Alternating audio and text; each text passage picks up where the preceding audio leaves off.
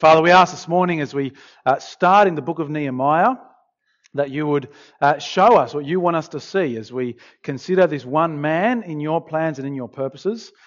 Show us where he was godly and where he wasn't, and help us to learn from his example. Show us about you and your plans and your purposes in the world, and to understand what you were doing then that would teach us about Jesus and how we might live in response to it. And we ask this in Jesus' name. Amen. Now, who has heard of the book of Nehemiah before? Okay, who, as a spot quiz, could tell me what it's about? I'm not going to ask you to tell me, but I just want to see the hands, right? Significantly less.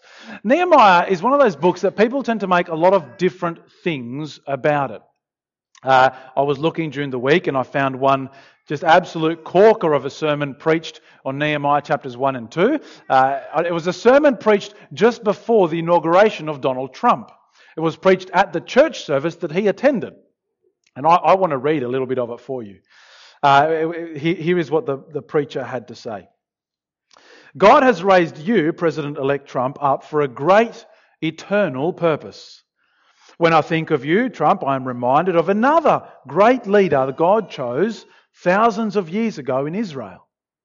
The nation had been in bondage for decades. The infrastructure of the country was in shambles. And God raised up a powerful leader to restore the nation.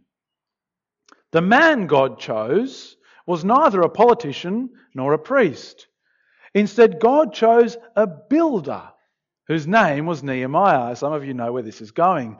And the first step of rebuilding the nation was the building of a great wall.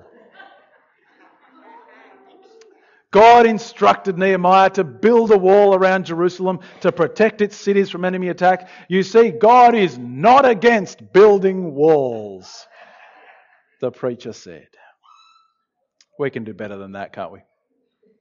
And yet, it is surprising how often Nehemiah is treated as a manual for how to do a building project. Is your church going to knock down the hall and build a new one? You need to preach on Nehemiah, and you will learn how to do the 12 steps you need to get the building project complete. I'm kind of not kidding. There are books written that treat Nehemiah as the manual. Now, it's kind of problematic given that the wall gets finished by halfway through the book, so it's not kind of about it. Others treat the book as a leadership manual. Do you want to learn how to lead people? Do you want to know how to get them to do exactly what you want them to do and think that it's what they wanted to do? Well, then you need to read Nehemiah. Again, I think you're missing the point. See, Nehemiah, like the rest of the Bible, is simply a book of God and His people. It's a book about God for His people. It's a book about one man and his place in that purpose. It's a book about one man's passion for God, for God's purposes, for God's work. About one man's passion for God's people, in God's place, living God's way. That is the book of Nehemiah. And what I want us to consider this morning is to wonder, what might our lives look like? What might your life look like if we shared Nehemiah's passion? So we're going to read through the first two chapters of Nehemiah, in fact, but let's start in chapter 1. Look, you'll find it helpful to have the Bible open, page 469 in the Pew Bibles. Nehemiah chapter 1 and verse 1. And let's see what it is that stirs Nehemiah's passion so much. The words of Nehemiah, son of Hakaliah, and he says this, in the month of Kislev in the 20th year, while I was in the citadel of Susa, Hanani, one of my brothers, came from Judah with some other men. I questioned them about the Jewish remnant that survived the exile and also about Jerusalem. They said to me, those who survived the exile and are back in the provinces are in great trouble and disgrace. The wall of Jerusalem's broken down, its gates have been burned with fire. When I heard these things, I sat down and wept. For some days I mourned and fasted and prayed before the God of heaven. Nehemiah's heart breaks as he hears the news of the state of Jerusalem. The walls destroyed, the gate burnt. He sits down and he cries. He mourns, he fasts, he prays. The dwindling numbers, the danger to God's people. Now, to understand his grief, his passion, we've got to understand the context. Now, we're starting the book, so I want to situate it for you in the history of the Bible. I'll try and do it fairly succinctly. And to understand the context of what's happening with Nehemiah, we need to go right back to Genesis 12 and 17. I mean, you can go right back to Genesis 1 if you want. But in Genesis 12 and 17, God made a whole bunch of really important promises to this random ancient Near East man called Abram, whose name later gets changed to Abraham. And God promised Abraham that his descendants would become this nation, this mighty, powerful country through whom God was going to bless the entire world. It's quite an astonishing promise to make to a man, especially one who had no kids at the time. But anyway, God said, you're going to have a son, going to become a nation. And that nation, Israel, well, it kind of seemed to come true. In fact, if you move forward to 2 Samuel 7, God made a promise to Israel, to the king, and he said that the king of Israel was going to reign over God's people for eternity. The promises just kept getting bigger and bigger and bigger. And when you get to 1 Kings chapter 8, it seemed like the promises had been met. God's king, a man named Solomon, was reigning over Israel in a period of peace. God brought rest to his people in a period of wealth, extraordinary wealth. God had given this man great wisdom, and Solomon built a house for God. He built the temple, and the glory of God came in and filled the temple. And here was God living amongst his people. The nations were coming to see. It seemed like the promises had been fulfilled. Except it didn't last very long. And even just Solomon's sons split the kingdom. One went south, one got the north. And it wasn't long before Israel entered into disobedience, and God brought first Assyria and then Babylon to destroy them. Nothing left. The temple was gone. The altar destroyed, the wall torn down. God's people carted off. Did God's promises fail? Was God's word not enough? If God was going to reveal himself to the whole world through one nation, and now that nation is gone, does it mean that nobody in the world is ever going to be able to find God? Is his glory gone forever from the earth?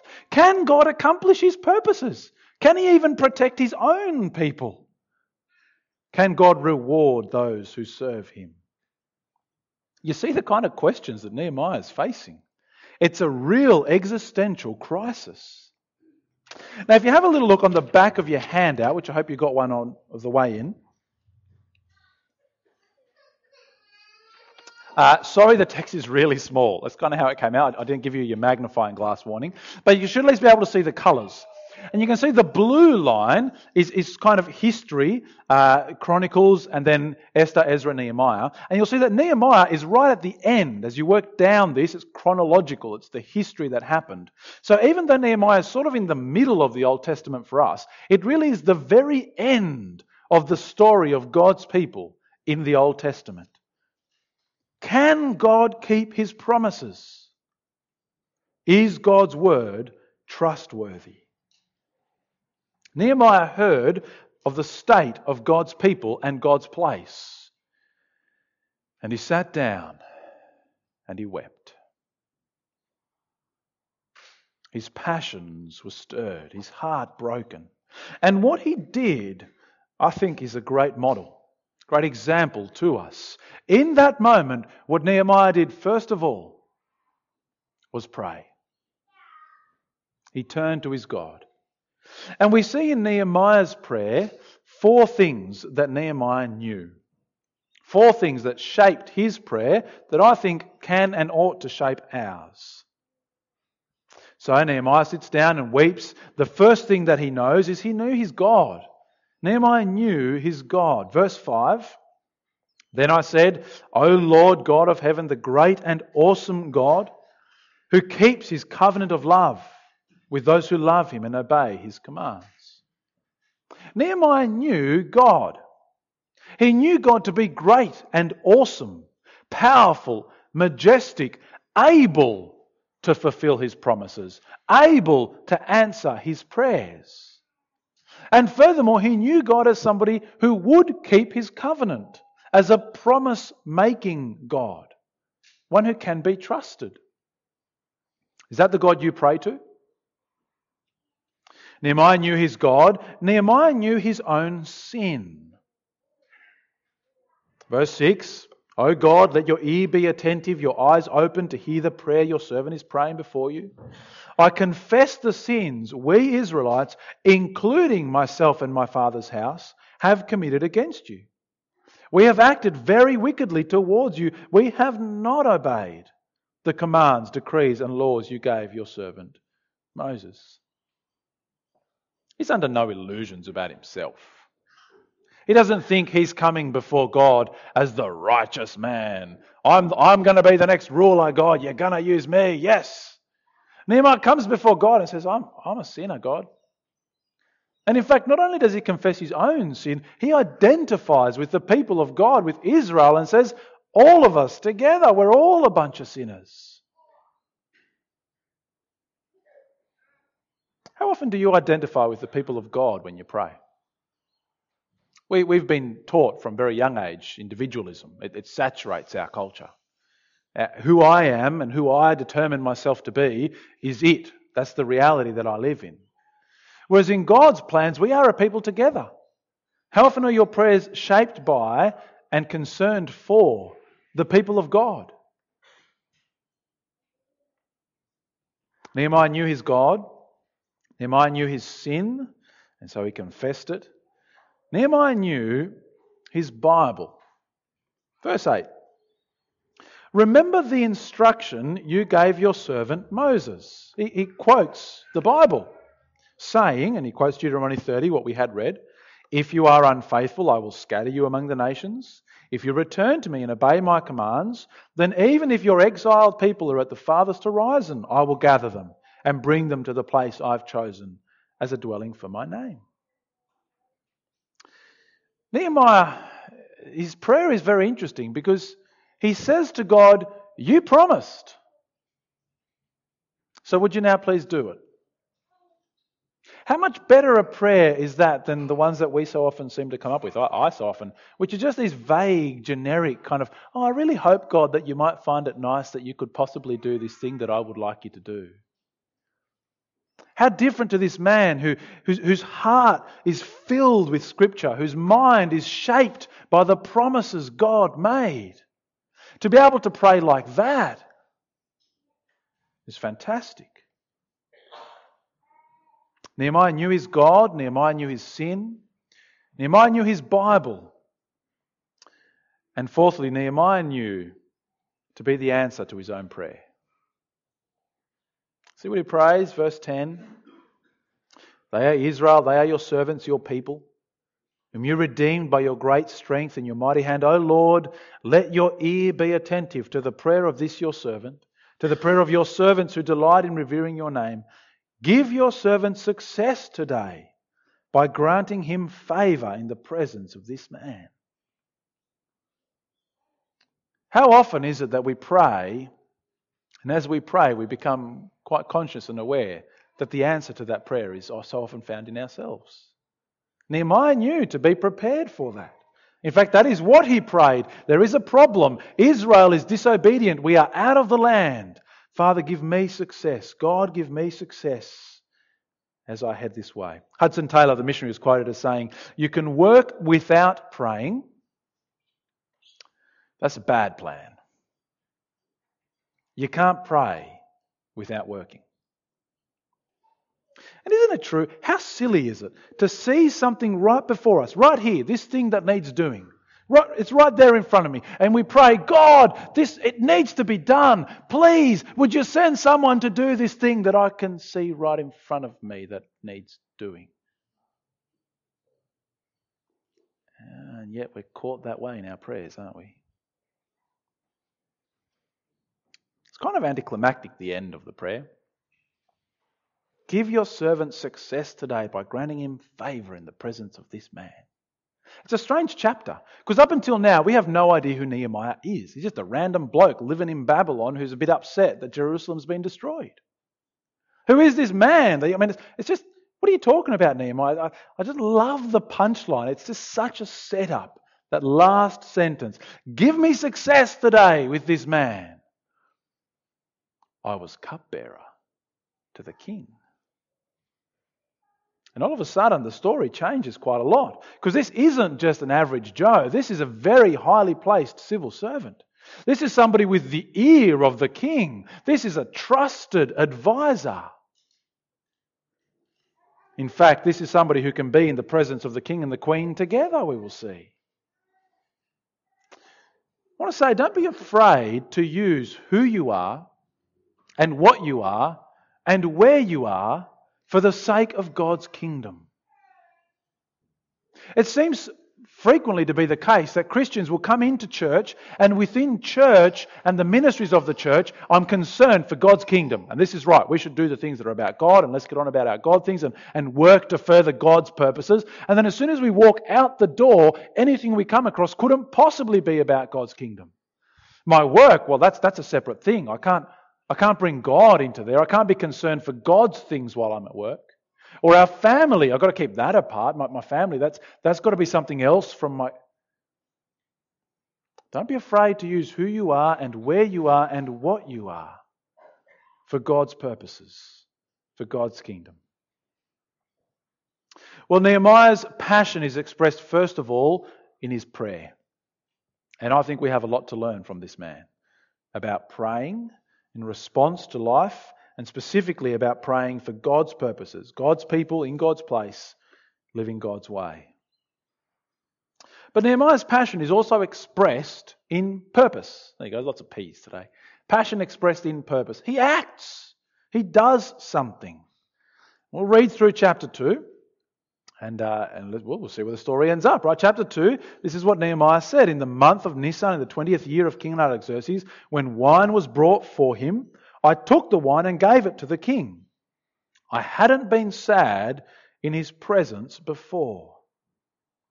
I don't know if Nehemiah was a particularly cheery chap, maybe, just always happy about life, or maybe he was required to kind of paint it on for the sake of the court, whatever it was.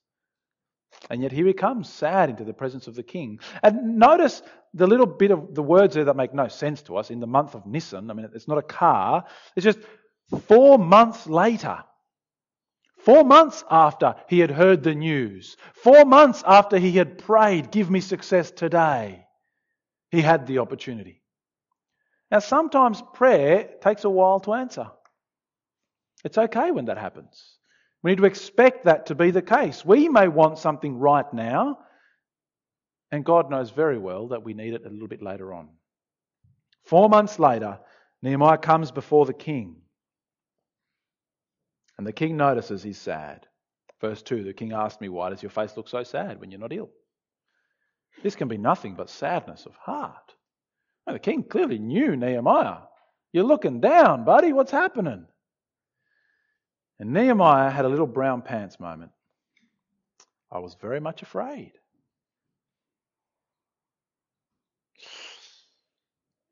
It's okay to be afraid. It's okay. I mean, here's the very thing that he prayed for happening in front of him. Here is the opportunity that he wanted. He said, God, something's got to give. And here is the king saying, what's the matter, Nehemiah? Here we go. But it's okay to be afraid. Can you imagine praying for your loved family member, your neighbour, your colleague, and God, give me an opportunity to share the gospel with them. And one day they come up to you and you say, all right, that's it. Tell me, what's all this Jesus stuff about? And you're just like, oh, yes. Or maybe it's like, oh, no. What do I say now? It's okay to be afraid. And yet Nehemiah, despite his fear, pushes on. I said to the king, verse 3, May the king live forever. Why should my face not look sad when the city where my fathers are buried lies in ruins and its gates have been destroyed by fire? The king said to me, what do you want? Then I prayed to the God of heaven. I reckon that was a very different prayer, that second one, to the first one he prayed. In that moment, he didn't kind of say to you, just, okay, give me a sec, I'll answer. Oh, great God, King of heaven. Like it would have just been a help.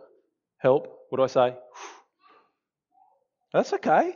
That prayer's okay. You don't have to have big theological prayers all the time. It's all right sometimes to just say help.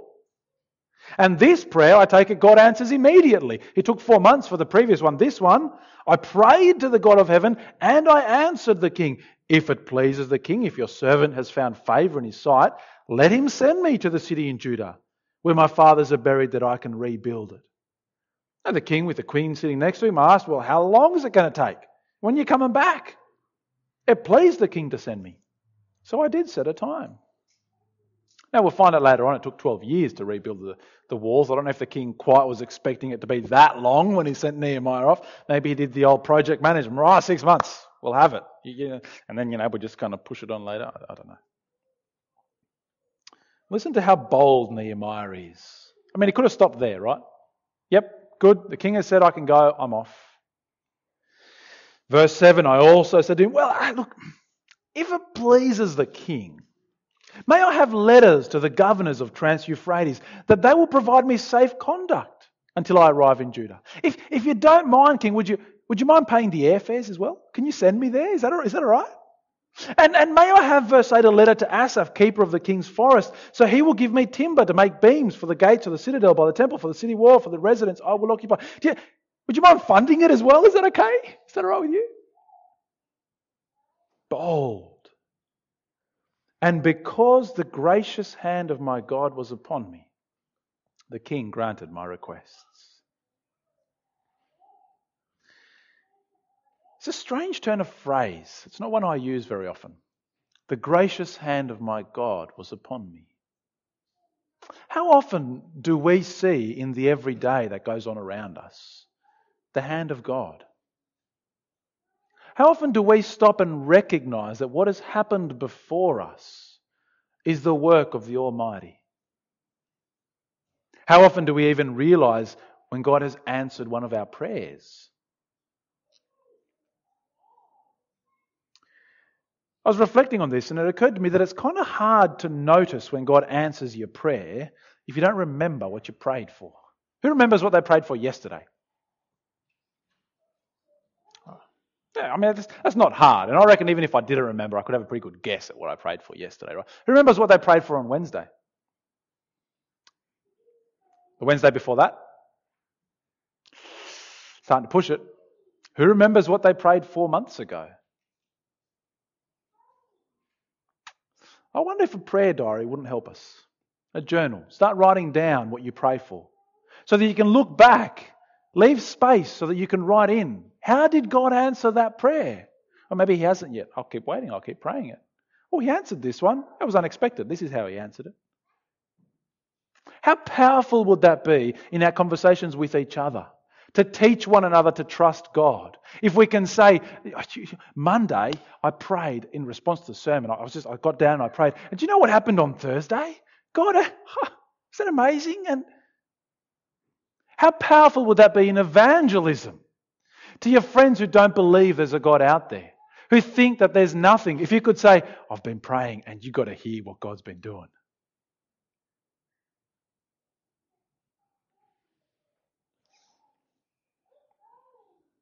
Keep a diary. So Nehemiah, verse 9, I went to the governors of Trans-Euphrates. I gave them the king's letters. The king had also sent army officers and cavalry with me. He's getting through.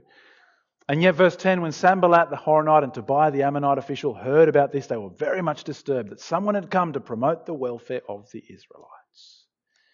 We've got to expect opposition. Don't be surprised by it. Any time the gospel comes into the lives of sinners, do you know what it does? It shows them their sin. And no one likes that. Of course we're going to be opposed. Of course there will always be those who stand against the purposes of God. Sanballat and Tobiah in Ezra had already caused trouble. They'd already caused the building of Jerusalem to cease once before. Artaxerxes himself, this same king, had already forbidden them from rebuilding the temple until he allowed it. Which is perhaps why Nehemiah doesn't mention Jerusalem once in this chapter. It's all the city of my fathers. Maybe he's just trying to slip one under the radar. I don't know. But anyway. We mustn't fear opposition. This is what Nehemiah did. Verse 11. I went to Jerusalem. After staying there 3 days, I set out during the night with a few men. I hadn't told anyone what my God had put on my heart to do for Jerusalem. There were no mounts with me except the one I was riding on. By night I went out through the valley gate toward the Jackal Well and the Dung Gate, examining the walls of Jerusalem, which had been broken down, and its gates, which had been destroyed by fire. And I moved on towards the Fountain Gate and the King's Pool. There wasn't enough room for my mount to get through there. So I went up the valley by night, examining the wall. Finally, I turned back and re-entered through the valley gate. The officials didn't know where I'd gone or what I was doing. As yet, I had said nothing to the Jews or the priests or nobles or officials or any others who would be doing the work. Then I said to them, "You see the trouble we're in. Jerusalem lies in ruins. Its gates have been burned with fire. Come, let's rebuild the wall of Jerusalem. We will no longer be in disgrace." I also told them about the gracious hand of my God upon me, what the king had said. We can do it. The king has said yes. They replied, "Let's start rebuilding." So they began this good work. But when Sanballat the Horonite, Tobiah the Ammonite official, and Geshem the Arab heard about it, they mocked and ridiculed us. "What is this you are doing?" they asked. "Are you rebelling against the king?" I answered them by saying, "The God of heaven will give us success. We, his servants, will start rebuilding. But as for you, you have no share in Jerusalem or any claim or historic right to it." Nehemiah could have been afraid. These were powerful officials in the surrounding areas that had already caused the building to stop once before. And yet he could say with such confidence, "The God of heaven will give us success." I don't know how Nehemiah could be so confident. I honestly don't know. I don't think there was a promise by God to him that he was going to be able to rebuild.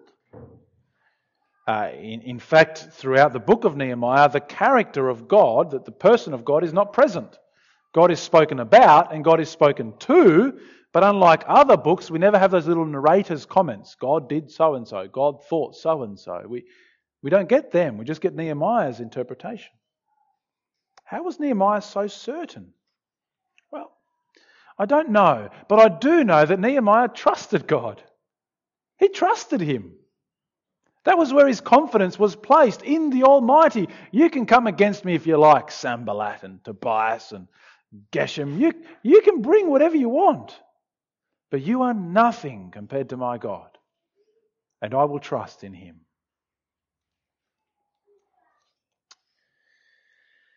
Where's your passion? Where's your passion? I had trouble when I came back to Australia. I came back to Australia at the end of 1998. I'd spent 13 years in Argentina in South America. And I had real difficulty when I came back with Australians, particularly with Anglo-Australians. I know that there's all sorts of Australians, but particularly with Anglo-Australians.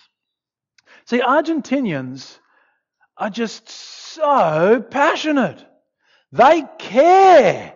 And you know that they care. I mean, you just got to go and watch a football match. You go, well, real football, right? Foot and ball, not hand egg, which is our football, but football, right? And right, they will riot if they lose. They care. You know they care.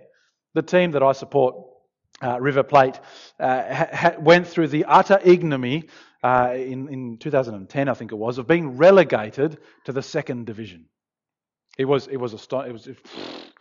And they showed on the TV pictures of these grown men, middle-aged, kind of, arms around each other, walking through the streets, tears streaming down their face, crying out in anguish, "They've crushed my soul!" And they're just passionate people. They're passionate about their religion. Just last month, there's a yearly get-together in one of the suburbs of Buenos Aires. 30 years ago, a woman claims that the Virgin Mary appeared to her and delivered a message to her. So they do every year, they do a little ceremonial, a little remembrance procession just in case she comes back and wants to tell us some more things. And they still do it this year. They did it last year, this little procession. 300,000 people. I had trouble. I came back to Australia and I didn't know, is it that, maybe we just don't show that we care. Or maybe we really just don't care. That kind of cold, indifferent, very, very British. Now, I don't want to come here and tell you this morning that you've got to become like an Argentinian. You don't, right? Let's just not go there. It's not about how you express your passion. It's not about how you show that you care, although there's a time and a place for that. My question for you this morning is, be honest with yourself. Do you care? Do you care about God's purposes? Do you care about God's people in God's place, living God's way? It's up to you to answer that. How is that passion expressed? I want to suggest to you that, like Nehemiah, our passion should also be expressed in prayer and then in purpose, as we act in response. See, we don't have a promise from God like Israel did, that in repentance they would get to go back and rebuild, that once again things would come about. Although, as it turned out, even that wasn't the true promise. The promise we have is that in the Lord Jesus, God has fulfilled his promises. That blessing that was to go out to all of the nations, it's come in the Lord Jesus. The glory of God himself, it doesn't sit in a house. It doesn't sit in a building. It sits in the Lord Jesus and his people as he gathers them to himself and therefore to each other. That's the promise you and I have. That's the promise to cling to, that right now God is bringing his people in, that he might bring this world to an end and take us to the next. Are you passionate like Nehemiah was passionate? Then pray and be filled with purpose. Let's pray. Heavenly Father, we thank you that your word is sure, that your promises haven't failed, that even through the history of Israel, the disobedience that kept coming up time and time again, you still brought about what you had in mind. The Lord Jesus, the true Israel, in whom your glory was fully found, dying, rising to new life, that blessing might flow out to the ends of the world, including us. Father, change our hearts to care for you and for your purposes, to care for your people, gathered to you by Jesus. Make us people of prayer, who know you, who know our own sin and ask for forgiveness in Jesus, who know your promises and cling to them, who pray, being prepared to be the answer. And we ask this, Father, for your glory, that in us and through us, that in Ingleburn and Macquarie Fields and Glenfield and Panorama and Long Point and Minto and Lumia and everywhere around us, the name of the Lord Jesus Christ would be honoured as the Saviour and as the Lord. And we ask this in his name. Amen.